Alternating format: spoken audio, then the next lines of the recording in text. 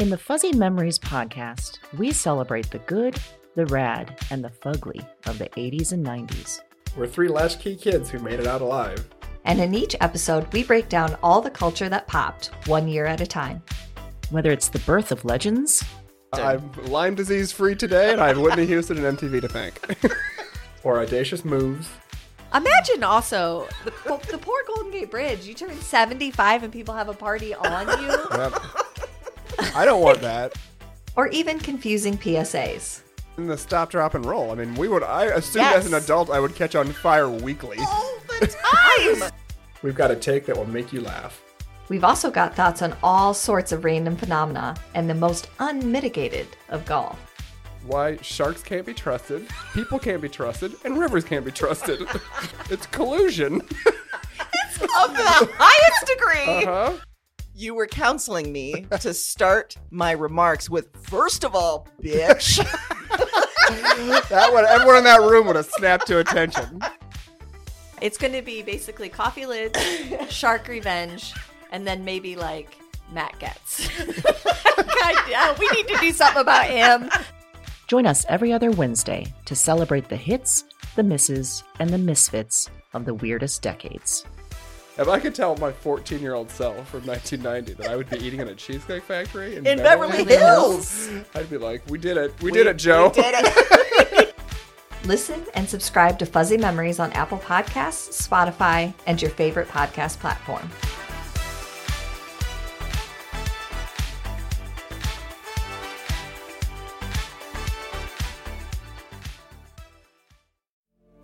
Hey, Broads and Books listeners. You obviously have good taste in podcasts, so I think you'll appreciate In the Atelier, another podcast for book-loving, creative people just like you. Each installment of In the Atelier brings you an artfully produced audio essay dealing with some aspect of the creative life, or with literature or film, and always with the aim of providing mindful and inspiring content that you can take with you into your week.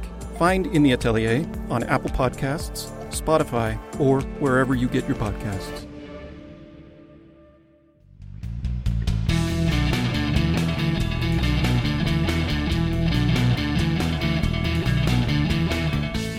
Hello, and welcome to Broads and Books. I'm Amy. And I'm Erin, and this is episode 69, American Dream. American Dream. So this is a song by LCD Sound System, and I chose it because I think it's something we've sort of talked around a bit in some of our themes, but we're taking it head on. And I bet we're coming in hot again, just like we did last week. Yes. So hot. That's how we like to come in. That's how we like to come in. I wanted us to examine, like, what is this American dream? Is it real? Like, let's get into it. Let's talk about the truth of the American dream. Yeah. This feels like the start of a weird cable news show for some reason. It really does. Like, I expected the American flag to flash behind us, and then, like, we're getting after it. We're getting after it. That's coming what Chris in hot. Cuomo always says. Let's get after it. Wow. I know. It's a lot. Well, now I'm envisioning us with like a cable news segment, and it's like the American dream, coming in hot. Coming in hot. Yeah. That's not bad. And with then, Amy and Erin. yeah, I think that in between our American flag, we just have pictures of cats and see if people notice. Like, wait, what? Was that a cat? Was that? I mean, you know, that's one thing. The American dream always talks about like a dog. Where's the cat? Where is the cats? Equal opportunity for felines. Exactly. My dream is cats, and I have cats now again. You are fulfilling So your American dream again. I have two really big cats, as I described in last week's episode. They're amazing. So they are full on the dream. They're continuing to delight you. Yes, in fact, I sent you yesterday a slow-mo video, which your children really got excited about, by. right? Yeah, very inspired by. Did they then yes. go and create a slow-mo video? Yes, Okay. they've made some ninja scenes that are slow-mo. So it's a little different vein than the cat, but Hey, they were inspired, Yes. and I'm glad to inspire them. it's perfect. Anything that keeps them entertained for, Good Lord, you yeah. know, a little bit of time, I'm grateful Yeah. for. I can just imagine them doing some ninja moves. Oh, via yeah. slow-mo. Well, at first Mason didn't quite understand that that's an effect that Evan That you can don't do. have to do the slow-mo. Okay, yeah, he that's was what I wondered. Doing Yeah. it in slow-mo. And then that was funny because Evan actually slowed it down even more in slow-mo. But then Mason got it. It was like, oh, I can just kick like normal. And Yes. Then, yeah. It's like, this is even better. Because Mason Wow. frequently likes to do slow motion. Like I he'll think you've mentioned this. just Yes. go into that. Like, we're doing it slow motion now. And Wow. usually at inopportune times. Like, it's time for bed. Oh, slow motion to my bed. Boy. Yeah. Your 6-year-old continues to be diabolical. Oh, yeah, in some weird ways. Yeah. Like every time I hear a new story, I'm like, this is something. We should all really be prepared. I don't sleeping with one eye open. Speaking of Mason, he's super psyched to meet the new broads in the studio, isn't he? Very Yeah. excited. He actually made me promise that today, before I left, Oh. I would nail down Wait, a date. a date. Okay, Because great. yesterday he just casually threw out, Sure. so we're just going to go meet those cats tomorrow. Like I had said that. And I was like, Nope. no. Mm-mm. But soon. I'm like, okay, yeah, soon. That was aggressive. Yeah. He also established a while back that I don't have the Rona, so I'm safe. Right. Yes. He feels very confident that you do not have the virus. Which so I'm glad that he has confidence in me in that way. Yeah. That I'm not filthy with Corona. Because I'm not. No. Not yet. No. Not that we know of. I was going to say that sounded like excited, and Yeah. I don't mean it that No, way. I'm not no. excited to get the Rona. No. No. No. I hope that you don't. I hope that you don't. Oh, thank you. See, that's part of the American dream right there. Just have a friend that doesn't want you to have Corona. And have a friend that we are literally connected via headphones this Yeah, we have this a new afternoon. setup today. Yeah, we're using a new interface and have a headphone splitter. So my headphones are literally connected to Aaron's. So I feel like you're on a leash. I kind of And feel like that. if you like get too hot, I can sort of like stop it. Or if I get up suddenly, which hasn't ever happened, but should it, we'll both tumble. Oh, we will tumble hard, Yeah. and it will be recorded for posterity. It's going to be great. Because everyone wants that. For sure. Okay, so thinking about the American dream. Yeah. What do you think is the most disappointing part of the American dream? That it hasn't changed. I feel like yeah. they established this idea of the American dream way back in 1776. And and it was a hypocritical idea even then. Yeah. And, it's sort of morphed with the times slightly, but not really. Because it's all about a guy getting a wife and 2 kids and a house with a picket fence and a dog and not cats. Again, Yeah. unfair. Maybe the material of the fence has changed in years, but that's about it. And I don't like that. I mean, it's not realistic by any means because not everyone's going to have the economic capacity to buy a house, especially in today's market. Right. So I don't like that it hasn't changed, that it doesn't encompass the majority of people, I think, and that it's built that way from the start. And so it's going to disappoint so many people. And that's what disappoints me. Yeah. Yeah. Well, that's all very valid. Mm-hmm. I like it. Thank you. Aaron, I mean, thinking about dreams, what's your overall feeling about dreams? There's, like we said, this American dream. There's this idea that we have to follow our American dream, but also have to follow our own dreams. Do you think it's all BS? Do you think it's just specifically the American dream? No, I think it's all BS. Yeah. I just think that the word dream stirs up a negative connotation. Yeah. I think in the word, it seems like it's not achievable. It's a dream. Yes. Oh, what a dream. Yes. Like, the very idea of it is not sustainable. Right. I mean, I guess if you're going to talk about something, I would call it a goal, or I think a better way to frame it, especially for younger generations, would be passions or interests. I think that framing this idea that there's an American dream perpetuates this idea that everybody's going to have the ability to do something they love for a living and make a ton of money and have everything that they want. And that's not true. No, and it's not what everyone wants anyway. No, Yeah. exactly. First of all, you're putting everyone in the same box. And Right. second of all, that's just not achievable. And I don't think that we do a good job of teaching younger generations that your work might not be your most favorite thing in your life. Right. Maybe. And that's okay. Exactly. Maybe you have an interest or passion outside of that you pursue, and that's great. Then put your energy into that. But maybe what you make your money at to make a living isn't going to be where your heart is. And that's okay too. There's value in having a job because you want other things. Like it doesn't have to look the same for everyone. Yes. I think that's the what I was trying to say with the disappointing thing too is that it's assuming that everyone has the same dream. I also don't like that. Dreams, like, it's not attainable. It's not a goal. It's not like, something It's that not you can measurable. right? And there's no like steps to get there. We've talked to different authors.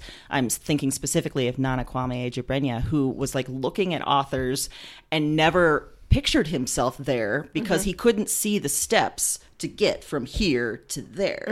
And so I think that's why something like that is characterized as a dream. Yeah. And then it sort of keeps people out because you can't see the steps to get there. It also, if you want to look at it another way, gives you an excuse to fail. Absolutely. Because it's impossible. So, Yeah. I want to be a heart surgeon. Well, Right. I'm not, I really don't want to be, but that sounds like something I should want to be. And I don't want to take all the classes that I have to take to get there. And Yeah, and if we took this idea of a dream away, then people would be more comfortable saying, look, I don't want to do that. This is what I want to do. Like maybe your dream is I want to be middle management and come home and have a family or be on a kick-ass adult soccer team. I don't know. There you go. But that's okay. Embrace it. It doesn't absolutely. have to be, this idea of dream becomes so lofty then. Like, oh, it's got to be some huge thing. Yes. And then it sort of sets you up that your whole life you're chasing this dream. Yes. And then what happens if you actually do get this dream? Then everything's supposed to be good, right? You're supposed to Right. be super happy and all is well and you never have issues again, in which that's a crock of shit.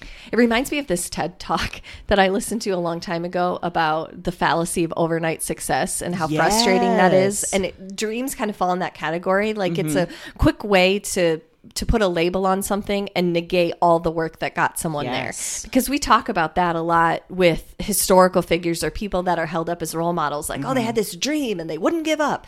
Well, it wasn't that they had a dream. It was that they had a goal and they put in the work. Like they did not get deterred. They worked at it every single day. They took the steps. They were dedicated. Right. And if we taught that, a lot more people would be prepared to do work as opposed to just say, well, that's my dream. Why don't I have it? I think you're right. The dream sort of sets you up to be passive versus active. Yes. Like, it's just saying you're waiting for the call to come. Yes. You're waiting for someone to tap you as the next, Right. whatever you're dreaming to be. And it takes out, where's failure in that? Like you're Yeah. gonna fail multiple times before you get there in anything that you do. So where's the steps for that? If I'm a Care Bear in the clouds, if I fail, where do I go? Was that your dream, to be a Care Bear in the clouds? Kind of. I had the Care Bear phone. Did you? I was pretty impressed with it. Yeah. Wow. I I know. didn't have that. It was something. Looked like a cloud. You called Care Bears on it. I don't know really what the end goal was. Now that I think about it. Wait, when you picked it up, did it have like Care Bears I talking think to you? it did have like little. Did it? I think it did have little voices. Like, but they didn't really like. I don't remember specifically what they said. I guess maybe it was just But I loved that. I remember that. Wow. That was my dream, and That's I had fit. it. And you had it. I also think of like when you're a kid, and you have dreams. Like I wanted an easy bake oven, and then I got one, And then you did. and I'm like, by it's a light Santa. bulb. Cooking a cookie that's going to take hours, and I get one cook. What is this? Yeah, Who what is sold this? me this? This dream sucks. Why didn't someone to tell me to just ask mom to bake some cookies? Yeah. That would have been a better, much better avenue. That's so funny that you bring that up, because I remember as a kid, like literally having dreams about this like Muppet doll toy that I wanted or something. And I had Yes. one dream one night and it was so vivid. And I was like waking up, I was like, oh, I got it. And then I go like running around the house looking. I don't even know what the hell this thing was, but that was like the mindset. Like things are just going to come to me. Yes. And I don't have to like do anything to get it. Right. And then I think we somehow, this American dream, the idea of it then sort of, perpetuates that idea. It sure does. Yeah. Yeah. So do you think that there's more than a financial cost to the American dream? I do. I mean, obviously there's the financial cost of like, if you're going after that home or you're going after that whatever, you got to shell out some money. But I think there's also a mental cost, because I think the insidious part of this is that if we don't achieve the American dream, if we don't succeed, then it's our fault. And Right. so then we have to take on the burden of that. Like, oh, I really effed this up. Like, oh, I didn't get what I worked for. So I'm somehow not as good as I thought I was, or I'm not a great person. All those things that Right, we can yeah. then our mind can get to work on. I think it discounts too all the issues that are baked into our system. It says that like, if somehow we don't achieve something because there's a bias against people that look like you, then it's your fault. It's not the system's fault, which is, another mental thing. Then suddenly you start doubting yourself. Suddenly, unless you can finally look at it with a critical eye and be like, wait a second, this whole American dream is BS, then you can get past that. But otherwise, I think, the biggest part of that is it just tries to trick you into believing that you're not good enough and that you're not. Yeah. Which, we tell ourselves that enough anyway. Right? We don't need something else telling us. And the converse is true. People that achieve it, that maybe by their own privilege, it sort of tricks them into thinking that they achieve something that's possible for everyone when it's not. The playing field isn't even. Exactly. So they start thinking their experience is everyone's experience, so why can't you do it? Why can't you pull yourself up by your bootstraps, which I fucking hate that thing. What does that even mean? I don't even know. What bootstraps are you talking about? Maybe shoes used to have straps that you pulled up. I mean, I've seen rain boots that have those little loops Yeah. at the top, but like my boots that I wear in the winter don't have. Did cowboy boots have? They didn't have straps. No. So I don't know where the hell this came from. Straps. You Boot gonna pull straps. you right Pull up by them your up boot by the boot strap, straps. and then buy my overalls. And then I'm the devil with my hooves and my boots. Hang me on a hook so that I don't get away. Again, I hope the southern contingent of listeners just skips this episode. Just skip the last 20 seconds or so. With this terrible Also, accent that we both do. If you understand where bootstraps came from, feel free Please to tell let us. us know. Yeah. Because I would say I'm going to Google it, but probably not. I bet I'm not. Because I bet if we Google it, there's going to be all sorts of things about how to pull yourself up by the bootstraps. I don't need that kind of I don't stuff. need I don't it. need that kind of evil in my life. No, not today, Satan. Maybe tomorrow. Maybe tomorrow. Well, okay, so I think we've established that the idea of the American dream is faulty, and even if we do get it, we're probably not going to be as happy as we were promised to be. Right. What do you think defines happiness? I don't think there is a definition. Interesting. I think that that's the fallacy of happiness. Yeah. Is that it's the only way to define happiness is for yourself specifically and individually. And so if you are trying to compare your happiness to someone else's, you're never going to feel happy because it's always going to seem like somebody has more. Somebody's relationship is better. Somebody's family's better. Someone's kids are better. Someone's better at this, that, or the other, has more money, anything. I mean, you can find a million things. So if we didn't spend as much time comparing and you just said, these are the things that make me happy and I'm happy and I'm good, which is really, central to a lot of things, just being okay with yourself, being able to sit with yourself and say, I'm content, I'm happy with this. And if there are things that you're not happy about, that gives you the power to change them or to make goals to move in that direction as opposed to, well, I'm not happy because I don't have everything that my neighbor has. So yes, I think it's also this idea, and this sounds like one of those really cheesy things that you could buy at like Home Goods that you put up on the wall or something, that it's a destination, like happiness is a place. Like and once you hit that place, once you've achieved all these specific things, then boom, happiness. Yeah. But it's a journey, Erin. Oh, how did I not see that coming? I was there. Again, Yes. a Home Goods sign. It is. You're right. And that's what this whole episode is about? Yeah, kind of. Go to Home Goods. I don't know. All right. I guess put us on your headphones and walk around Home Goods and let us know if you find some stuff, I guess, is what we're getting at. It's just a journey, Erin. And while you're there, find your own happiness. I can't define it for you. No. I can't do that kind of work. I can't define everyone's happiness. I can define my own. Yes. And I can tell you a couple things that make me happy. What are they? Books, Oh, yeah. food, Oh, God, yeah. some people. Yeah. I mean, Some. people. Okay. Oh, yeah. Some people, no. Oh, That's hell clearly. No. So some things that make me happy are avoiding some people. Oh, God, yeah. Like canceling things with some people. Yeah. Cancellation. It's elation from canceling meetings, and I love it. Yes. Yeah, absolutely. It really is. Yeah. There's a certain kind of high from that you just can't express. When you were younger, do you remember like thinking about the American dream and wanting to get there? I don't know if I had it. If I remember thinking about it and thinking I wanted to get there, I think it was more this feeling of that's what you were supposed to do. Exactly. Yeah, I think so too. There's an idea you're supposed to get married, you're supposed to have a family, you're supposed to buy a house. These are steps that you're supposed to take. Yeah. But no one discusses At what point do you know you're ready for those things? Right. Or if you want them, if you Right. actually Yes. want them for yourself. Yes, exactly. Yeah. If you're just going, oh, this is the next step and this is the Yeah. next step, then at every spot that you're in your life, you're going to make that work instead of really examining it for what it is. And I think another problem then with the American dream, like I knew that I didn't want to get married. I didn't want to have kids. And so then it left almost sort of a gaping hole. Like, well, shit, what am I supposed to do now? Right, Like, yeah. you know, because so many people, they get these things because then it's supposed to give you meaning in your life. Well, what do I do? Like, how do I give myself meaning?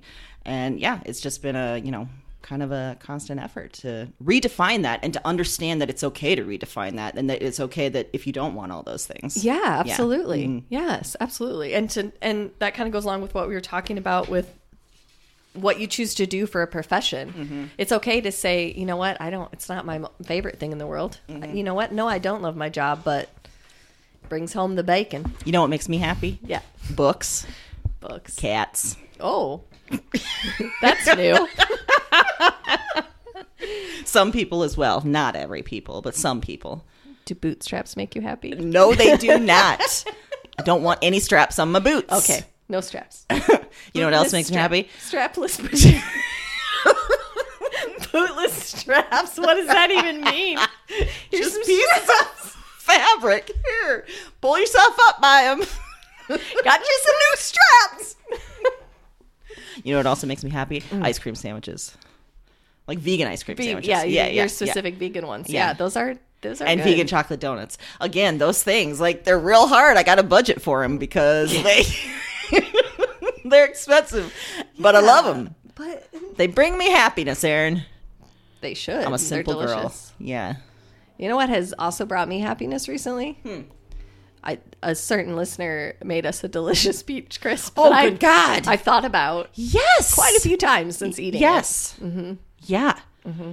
And you know who you are, listener, and it's haunting our dreams. it. It is. And we need more of it. I wake up spooning things into my mouth that aren't peach crisp. So that was really disturbing. For some reason, I don't know.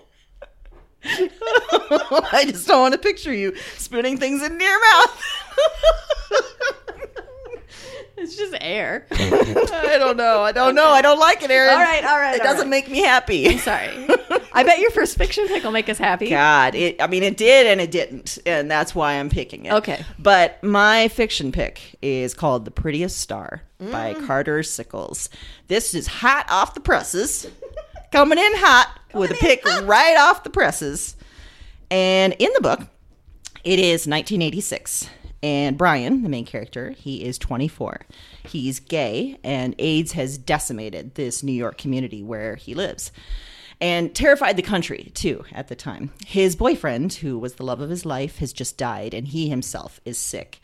So at the very beginning, he's thinking about all this. He's considering suicide. But then the idea of home calls to him. His mother and his father, his little sister, back home in a small town, Ohio. I think it was like 1,200 people, like real small. He hasn't talked to them in years. Like when he was 18, he left. He knew he had no place there, and so he took out for New York and hasn't really looked back. But he wants to go home to die. So from that starting point, we hear from his mother, Sharon, as she is sort of grappling with this son who is different from what she expected. And so maybe because of that, also different from what she wanted. Mm-hmm. And also an extended family that thinks that AIDS is punishment for being gay. And he's coming home, and Sharon, the mother, is, they're still thinking that the disease can be transmitted by using the same cups. So she has taken it upon herself to wash all the cups and have him have a special cup and got to wash the linens and got to use rubber gloves and all the stuff that just is, obviously has been discounted. But this was at the time when a lot of straight America just didn't know and didn't really care to learn. Mm-hmm. We also hear in the book from Brian's younger sister, Jess, who is a teenager surrounded by other cruel teenagers, and they're using AIDS as a punchline. And then we hear from Brian himself, as his body is betraying him, as he tries to reconnect with his family over the bridge of this double whammy, the fact that he's gay and the fact that he has AIDS. Both of those are hard-hitting to this family in this small town. So there's, besides the three of them, the three main characters, there's also other wonderful characters. There's Brian's grandmother, who just loves him, just unconditionally loves him, doesn't care, talks about the fact that her brother was a creative type. And so an artistic type. An artistic type. Yes. So we know what that means. We also hear from another gay man who's trying to live in this small town, a friend from New York, and a talk show host that gets involved when Brian gets into the community pool, and the town freaks the fuck out. And what's crazy, I learned in the acknowledgments of this book that was based on a true episode. Oprah came to a small town when a similar incident happened and sort of, took the story from there. So Wow. Carter Sickles was kind of basing that experience on this. So the reason I chose for this theme is that Sharon, the mom especially, she subscribes hard to the American dream. She is a good woman. She goes to church. She helps in the community, all the things that you're supposed to do. So having a gay son, and then having a gay son that's dying at age 24 from this disease that everyone is terrified of, it isn't supposed to happen. Mm-hmm. Not to her, not to her family. These are things that all of her actions has led to something else, but she's not getting it. Which, to me, it kind of showed that the dream is limited, just like we were talking about, that the American dream is limited to Christians, to good mothers, to white, straight people, to people that fit into boxes that have been defined. And that shows the fallacy of it to me. And that if you just do everything right, then you get it automatically. Exactly. Yeah. And it doesn't have room for anything else. So it's also the idea that it's all on you. You just got to work hard. You got to do this. You got to take all this responsibility. But still, something could happen, and then that's your fault somehow. So, obviously that's not how it happens. That negates the idea of this disease. That negates the idea of being different while also still being a beautiful and valuable human, So besides that, other things to know about this book, I cried hard. And I don't cry at books very often. And I remember I texted you and I was like, I can't get myself together. This is, I obviously needed a good cry and I got it. You did. I remember you saying that. This was very impactful for you. At one point I was just walking around the house sobbing. So I like that you felt the need to move while you were doing it. I don't know if I was trying to do tasks or something or just wandering around. That's an odd instinct. I like to just sit. I don't want to do anything. Me too. I'm just going to sit in my sorrow. I don't know if I was trying to shake it off or what, but I bet you were. It wasn't working. No. Whatever was happening. It was just straight up sobbing. Also, that was probably exacerbated by the fact that this is related to David Bowie. Think about that. The song or the title of the book comes from one of his songs. The sections are all different songs of his. There's a section towards the end titled Starman, and then the content of that mixed with the title. That's what did me in. It got you. And I couldn't stop. And then final thing to know, we are talking to Carter Sickles soon. Yes. Because I loved this so much. It was like, we gotta get him on here. We need to talk to him. Yeah. So I'm gonna be honest and tell him that I couldn't get my shit together after this. I think that's a high compliment. I hope so. And I hope that he's not just like Jesus. No, okay. I think that means your writing is incredibly impactful. Yes. So that has to be a compliment. Okay. Do you think that's what I should say first up? Be like, listen, hi Carter, I cried real hard. Yeah. Okay. Lead. Okay. Lead right away with the sobbing and walking. I'm just going to watch your face on Zoom and see if you're like, back up. Nope, stop it. No, now you're describing where you were in every room. That is not what I said. Back out. Yeah, back out now. Back out. Well, my book is also hot off the presses. Hot off the presses. Hot off the presses. August 2020. Oh, my goodness. Coming at you hot. It's already gotten a lot of buzz. Luster.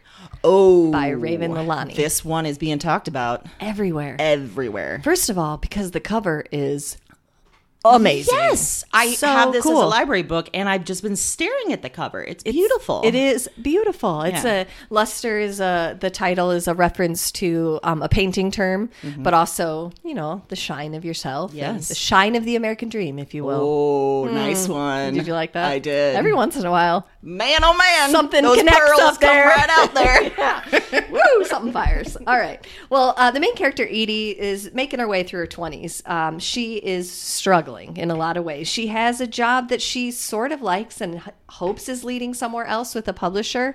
But what she really wants to do is work in the art department. And that's not where she's working currently. She's kind of helping talent get through situations.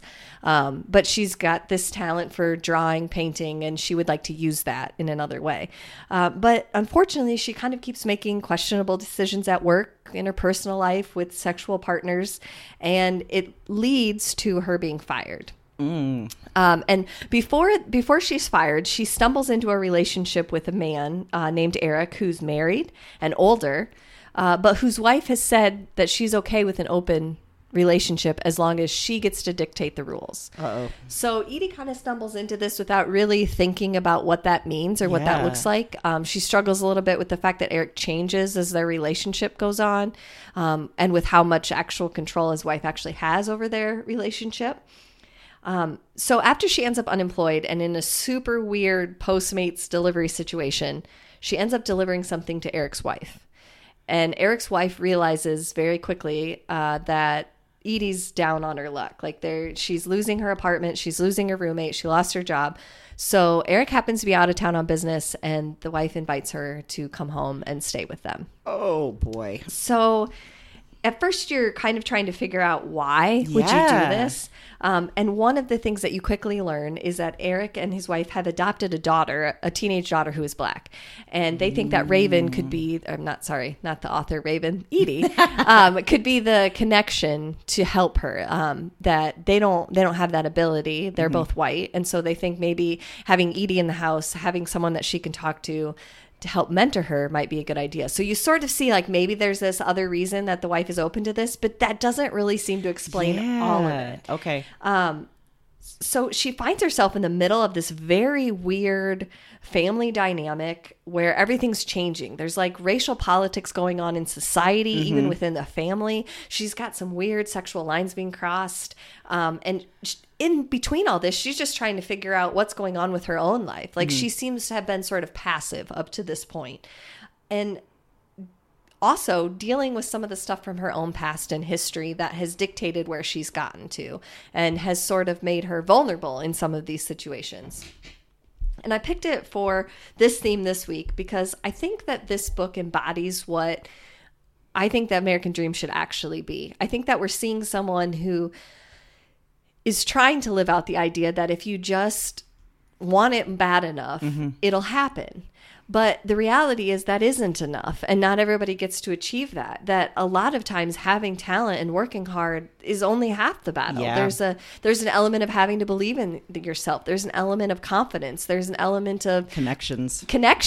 There's so many layers that just assuming that this is going to happen. And there's quite a few times in the book that Edie seems to sort of fall into that. Like, hey, I'm doing this, so shouldn't that mean that I get this? Yeah. I'm doing this, shouldn't that mean that I get this? And to me, that's right there, like we've been talking about, is the problem with the American Dream. Yeah. If I check these boxes, then I get this thing at the end. It's a very reward-based system. And it doesn't always work like that. And I think as we see her grow, we see her definition of what she wants change. We see her ability to get that change. And we see her look at the way that that's going to come about, that's going to be different. And it's going to look different. And so I think the title is genius. The book is genius. The characters are genius. I read this so fast. It's so good. It's worth every piece of praise and awards and whatever else that comes its way. It deserves it all.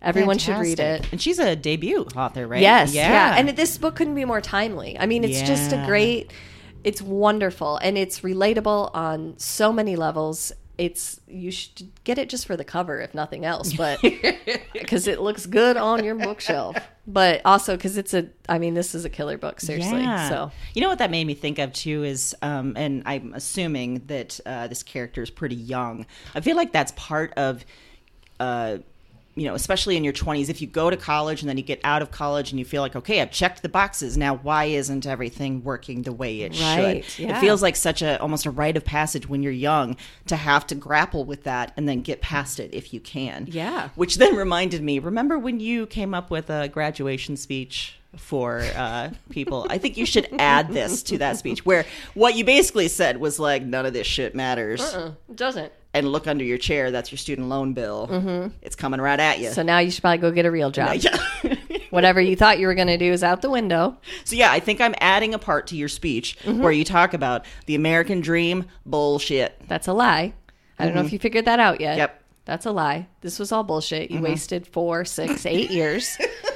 Get that bill and hit the road because you got work to do and it's not going to be pretty. Okay? Oh, such a motivational speaker you are.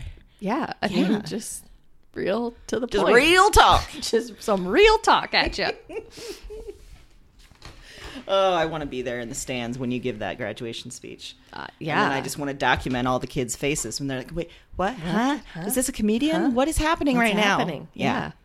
And then I'm going to be like, hey, look under your chair. If you have a circle, hold it up. And like one person's going to hold it up and it'll be like, that's the only person that's going to do what they went to school for. That is the only person in this whole auditorium who's going to use that degree that they have right now. Yep. Rest of you, So just take that in right now. Get to know it. 5 years from Live now, with you're going it. to be in a break room eating a free donut laughing about how you majored in journalism and you Yeah. don't even know how you ended up in this weird office building. And that's life, kids. That's life. And it's hard. You know, I'm glad I'm not in my 20s anymore. Right? I'm glad I'm not in my 30s anymore. Just generally, like, you know, Yeah. I feel like so much of that time is, you have to get past that stuff. You have to realize, like, oh, I was sold a bill of goods. And Right. it's not real. Flim Flam artist told me Up to some tomfoolery. some snake oil salesman told me about the American dream. And I bought in with my bootstraps. Bought in hard. Oh, there's a cat coming into the Oh. studio. Oh. Let's see what happens here. What I've discovered so far about this cat that's coming in, Louise, she's a Oh. big gal. She's got a tiny little meow. So a tiny little sound that comes from a impressed that big it's Louise. gal. Yeah, I know. She hasn't been around no, me yet. she hasn't. Oh, hello, friend. So that's her. Well, I'm going to describe what's happening right now. There's a black and white cat that's coming in, sniffing everything like she's never been in this room before, but she has.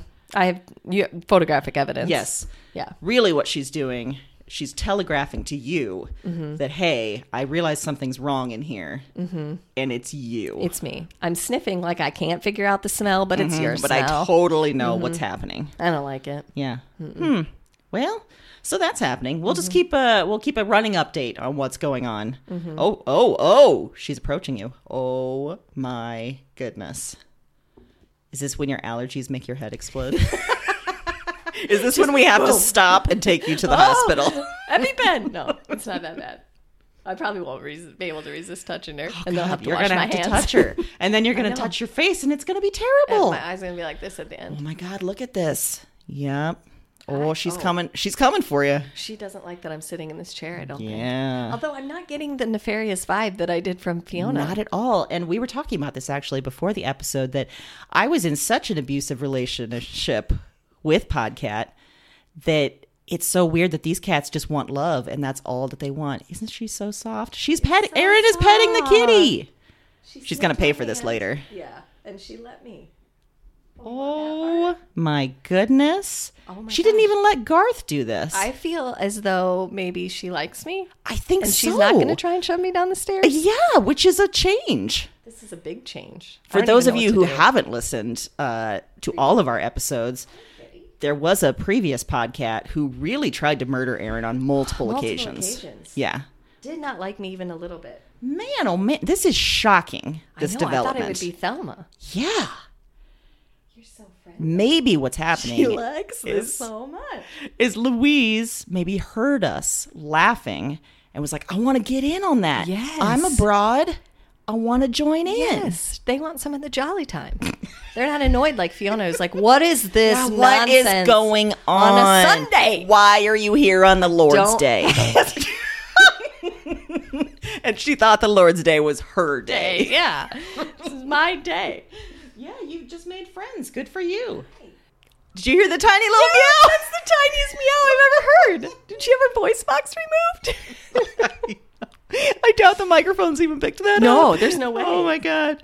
It's like a bird. It It's a is. tiny little bird out of a make more noise when I 20-pound walk. cat. Yeah. Yeah. Oh my God, this is unprecedented. a cat in this house that actually likes you. I don't know what to do. No. I feel a little sweaty. It feels so all unknown. I don't know. I feel like I'm going to mess it up somehow. All right. Well, yeah, that little cat interlude. I'm sure there'll be more because she's still standing right next to She me. is, yeah. Yep. But I'm going to start talking about the other genre book. Do. Because we got books to talk about. Yeah. Not just cats. No. But we do talk about cats a lot. Yeah, it's true. So my other genre book is a memoir, and it comes from Darnell L. Moore, who is a writer and an activist. And this came from 2018, and it's called No Ashes in the Fire, Coming of Age, Black and Free in America. So Darnell grew up in the 1980s in Camden, New Jersey, in a pretty big family. And he grew up in a poorer neighborhood. And being black and poor shaped him from an early age, and so did the knowledge that he was gay. So there's some really tough moments as he's growing up that he writes about. An abusive father, really biased teachers, some violent moments with the police and with neighborhood boys, and one particularly terrible moment when neighborhood boys set him on fire because he was gay. That's Yeah. so... That's Yeah. such a gut punch. Thankfully, the fire didn't catch. His aunt came to this rescue. But seriously, How does a person get there? Like, Right. I'm going to light another person Yeah. on fire. and a group of them. Yeah. Yeah.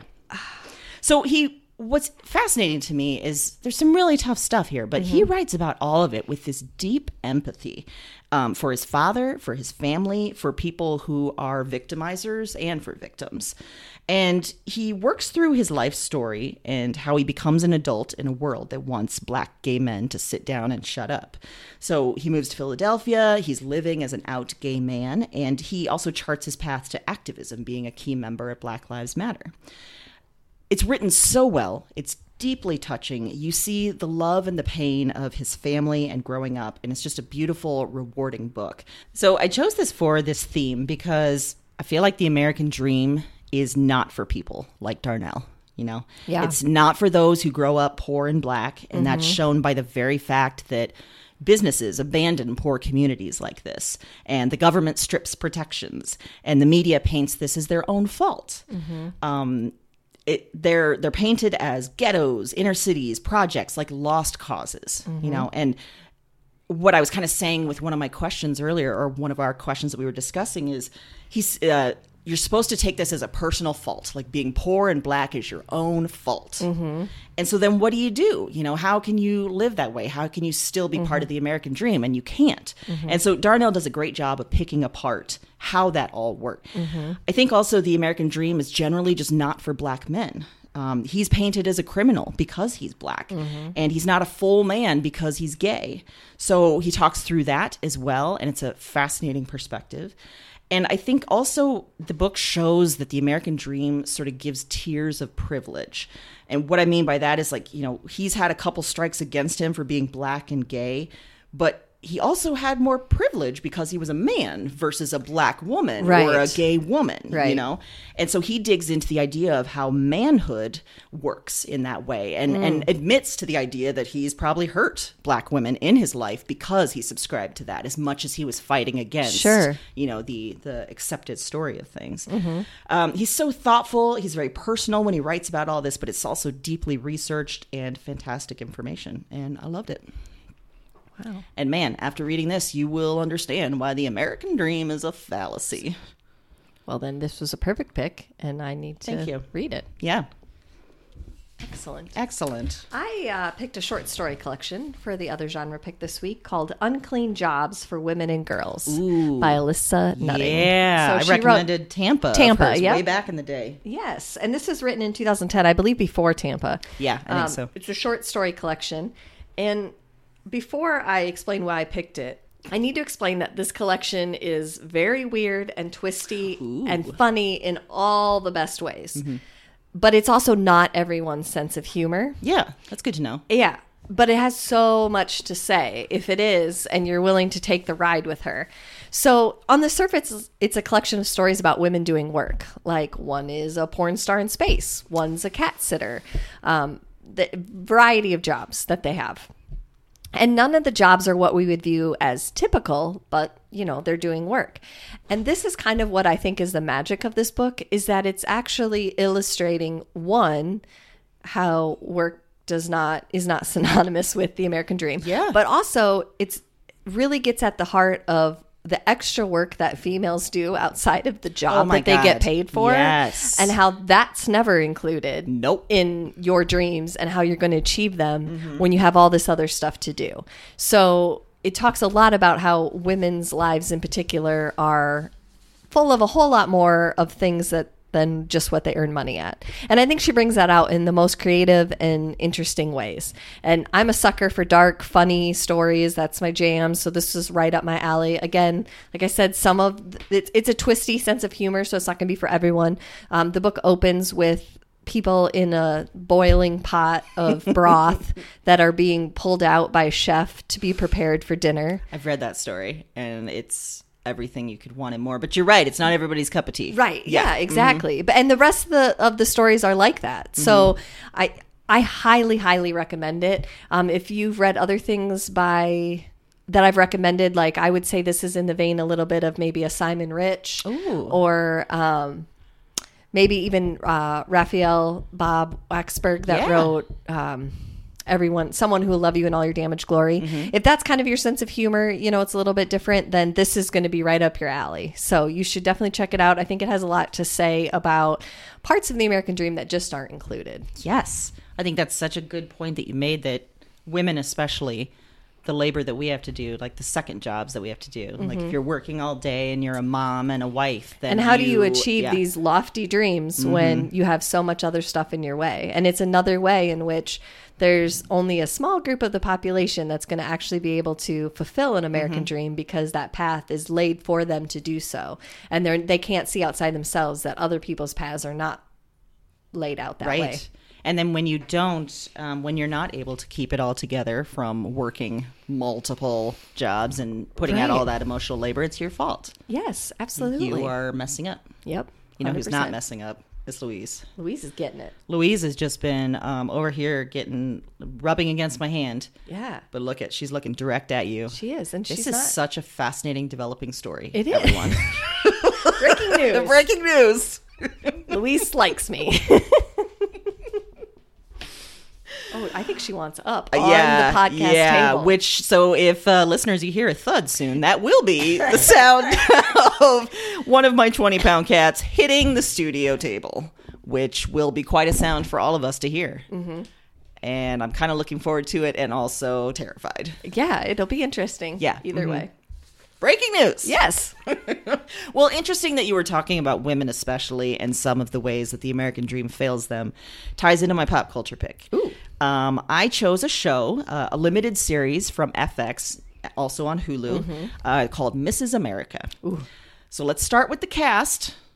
Kate Blanchett. Boom. Rose Byrne. Yes. Uzo Aduba. Yeah. Elizabeth Banks. Come on. Margot Martindale. Sarah Paulson. Like, all the ladies. Yeah. It's fantastic. All the ladies. All the ladies. So the show starts in the early 1970s with Phyllis Schlafly, who is played by Kate Blanchett. And she's an extremely smart, politically conservative woman and mother of 5. That's a lot of kids. That's too many. She's... I'm just kidding. Mothers Nope, out there. That's too many. It's too many for me. For all of you, it's that's way beautiful. too many for me. It's 5 too many for me. So Phyllis has been writing about and advising politicians on nuclear disarmament for years, and even running for office, but she just can't get traction. She's trying to hang with the boys, but continually rebuffed. Then she hears about the Equal Rights Amendment, which at the time was a proposed amendment to the Constitution that added gender to protected rights. And at this point in the story, early 70s, it's got the support of both Democrats and Republicans, which... Think about that for a second. Right. Fascinating. And it easily passes the House and the Senate. So it just needs to be ratified by 38 states. So again, think about that. The Republicans supported this. That shows how different our politics are now, which is kind of the point of the show, which I didn't quite understand at first. Phyllis spots an opportunity. She is surrounded by housewives that feel like the ERA, the Equal Rights Amendment, will cast judgment on their choices. And cause their daughters to be drafted. Oh. So Phyllis starts a Stop the ERA campaign. And over the next 10 years, it grows massively. The show focuses on her, but also the group of feminists that are working towards the passage of the ERA, which include Gloria Steinem, Bella Abzug, Shirley Chisholm, and more. Now, I was really hesitant to watch this because I thought it was going to be all about Phyllis Schlafly and it would make her sympathetic. And I did not want to be sympathetic to Phyllis Schlafly. Right. Because I knew the history and I just didn't want to deal with it. But our listener, the one that created Peach Cobbler for us, her and her lovely wife, Yes. they highly recommended this show. And so I gave in. I gave in, as I always should, to Yes. them. And it was so good. It took so many different angles. It focused on each of the different characters. It was just really thorough, but also so compelling, so fascinating. Really loved it. I chose it for this theme because from the start, I think, and we've kind of alluded to this, I don't think women have ever been included in the American dream. Right. You know, like we were literally property for the men for most of our history. And interesting to talk about that now since we've just experienced 100 years of women having the right to vote out of 250 years of our country. So cool, Right. cool. Let me tell you, we could have stopped a few left turns. Oh, shit, we could have. We could have. And then, you know, of course, it was mostly white women that got the vote in Right. 1920. You know, black women and other women of color didn't get it until maybe the 60s, 70s. You know, they're still fighting for the goddamn right to vote.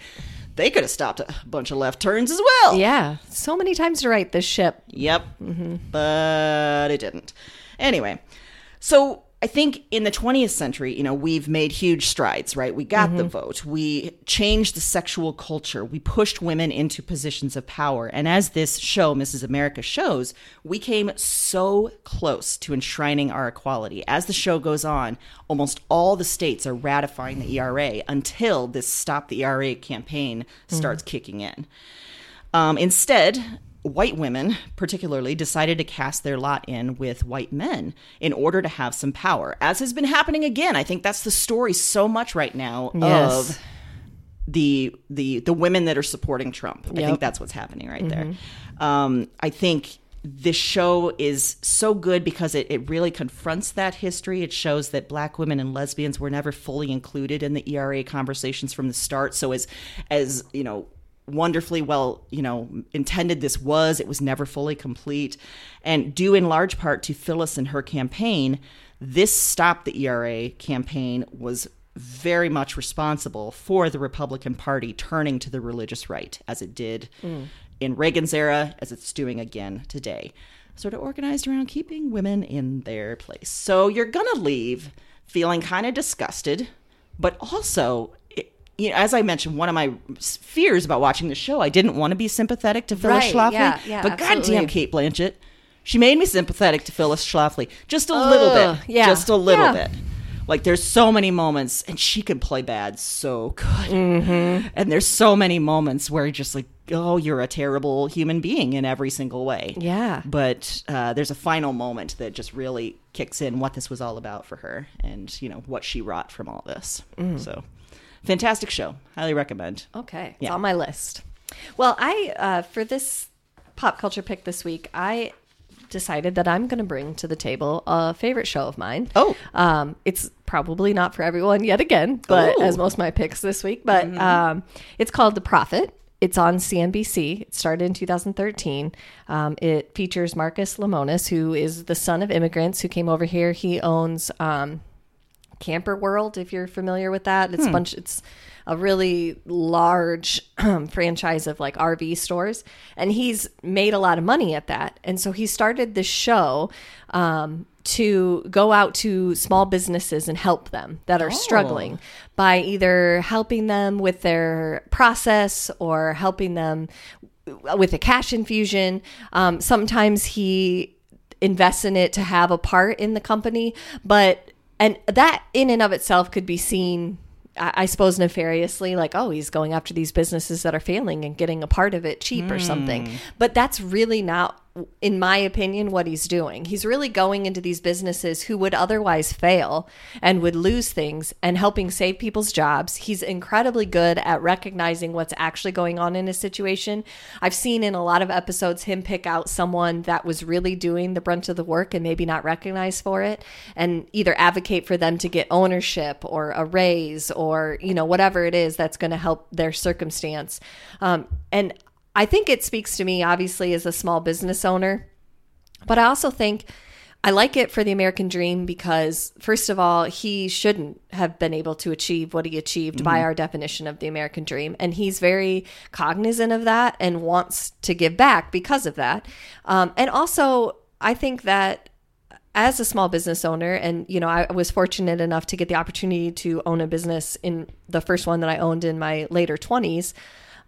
I was unprepared. I mean, I didn't understand all of the facets and things that went into that. And there's no one to teach you. That's not no matter what courses you take in college or business books you read, it's not going to prepare you for some of the decisions and some of the hard things. And those hard things aren't accounting or figuring out numbers. They're making decisions about people. They're making decisions about profitability. They're making decisions about what your company means in a community, and no one helps you with that. So to see him mentor someone is, for me, it's inspiring, and I really enjoy that part of it. A few of the episodes that I really like, there's one that he did in Florida at a key lime pie shop. It's like the best key lime pie in Florida, supposedly.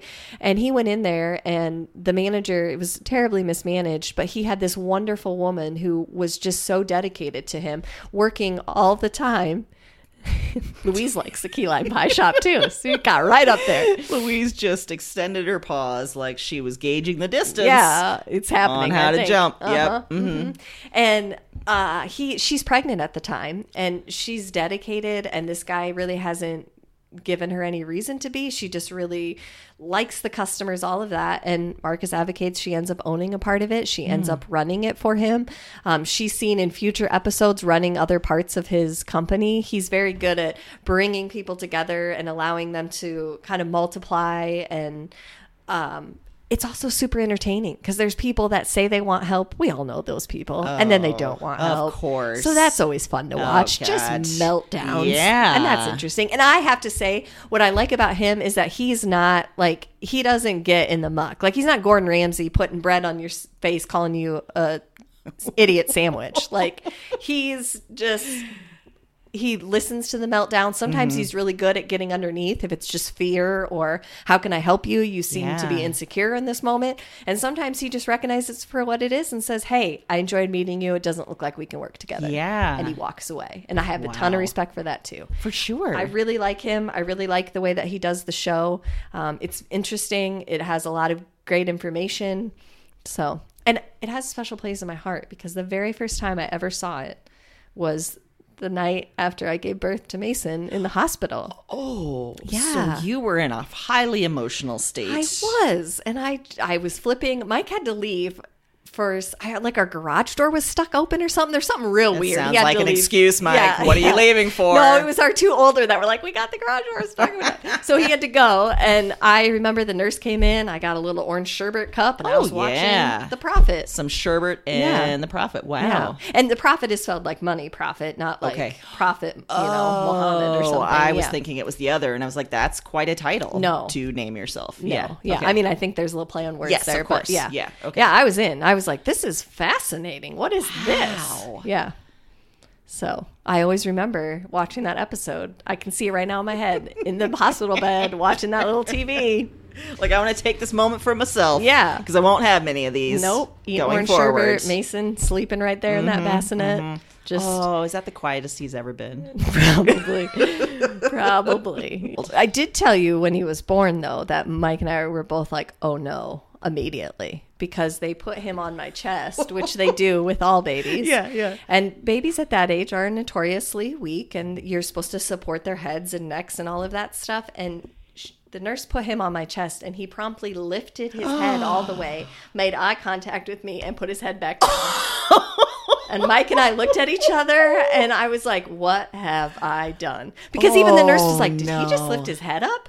And I'm like, Oh my goodness, that was a sign of all that's come to pass. That was also the nurse that was like, there's no way this baby's more than 6 pounds. And I was like, listen, it's been on my bladder for 9 months. It is an 8-pound baby. And he was, in fact, over 8 pounds. So he was good at trickery even then. God, that trickster. Yeah. That's a And good he's like, name yeah, for I'm 8 Mason. pounds. Yeah. Boom, head up, down. Oh my gosh. He's like, I want to check out this situation. I want to see who I was living inside. Yeah. And there she is, and I'm not impressed. Yeah. I don't know what to think about this. What? Your voice does not match your face. Although these days during quarantine, he's your best friend. He is. We are best. Yeah. We are best He's friends. informed you that Multiple times. Yeah. Yeah, gets real nervous when you're not around. Yes. I do have to keep him abreast of my whereabouts at all times. So You're living with a little prison warden. yeah, it's gotten a little codependent. I Yeah, have some concerns for down the road, but you know what? I'm going to okay. ride it right now. It's 2020. And I'm This going is to a use weird it year. when he's 16. There you go. What happened? I thought we were best I thought friends. we were best friends. You got to tell me everything. Where are you going? Yeah. Aren't we going to spend Friday night together? I thought I wasn't allowed to leave. Why are you allowed to leave? Exactly. I wasn't right. allowed to go to the bathroom by myself. I'm just kidding. I'd let him go to the bathroom by himself. Anyway.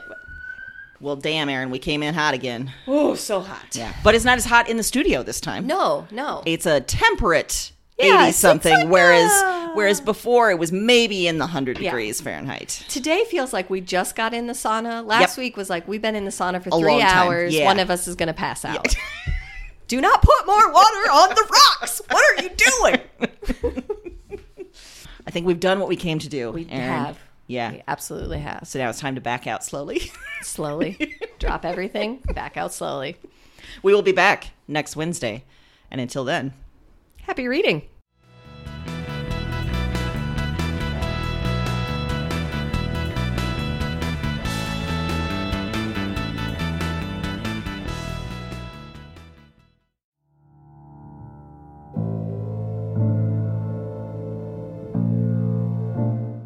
I'm up again. Same night, another dream. Before trying this recording thing, I didn't remember much of anything of these dreams. I didn't remember much from any of the women. And one night of doing this, and it's broken things open. The dreams they're in me, and they're coming out of me, and Talk to me. I am not broken. I am the most whole, most real. Cause their despair. I wait for the word. Witch. Look at the mad woman in her cage. She was a woman with holes inside her. That was the heaviest factor, the final evidence, the heart of the issue. Somehow, you understand this. You hear me. Wherever you are, whatever this is, you... this isn't a dream journal anymore. It's not. It's just fact. Because now this is some sort of record. What are these dreams? Maybe there's a better question. Who are these women?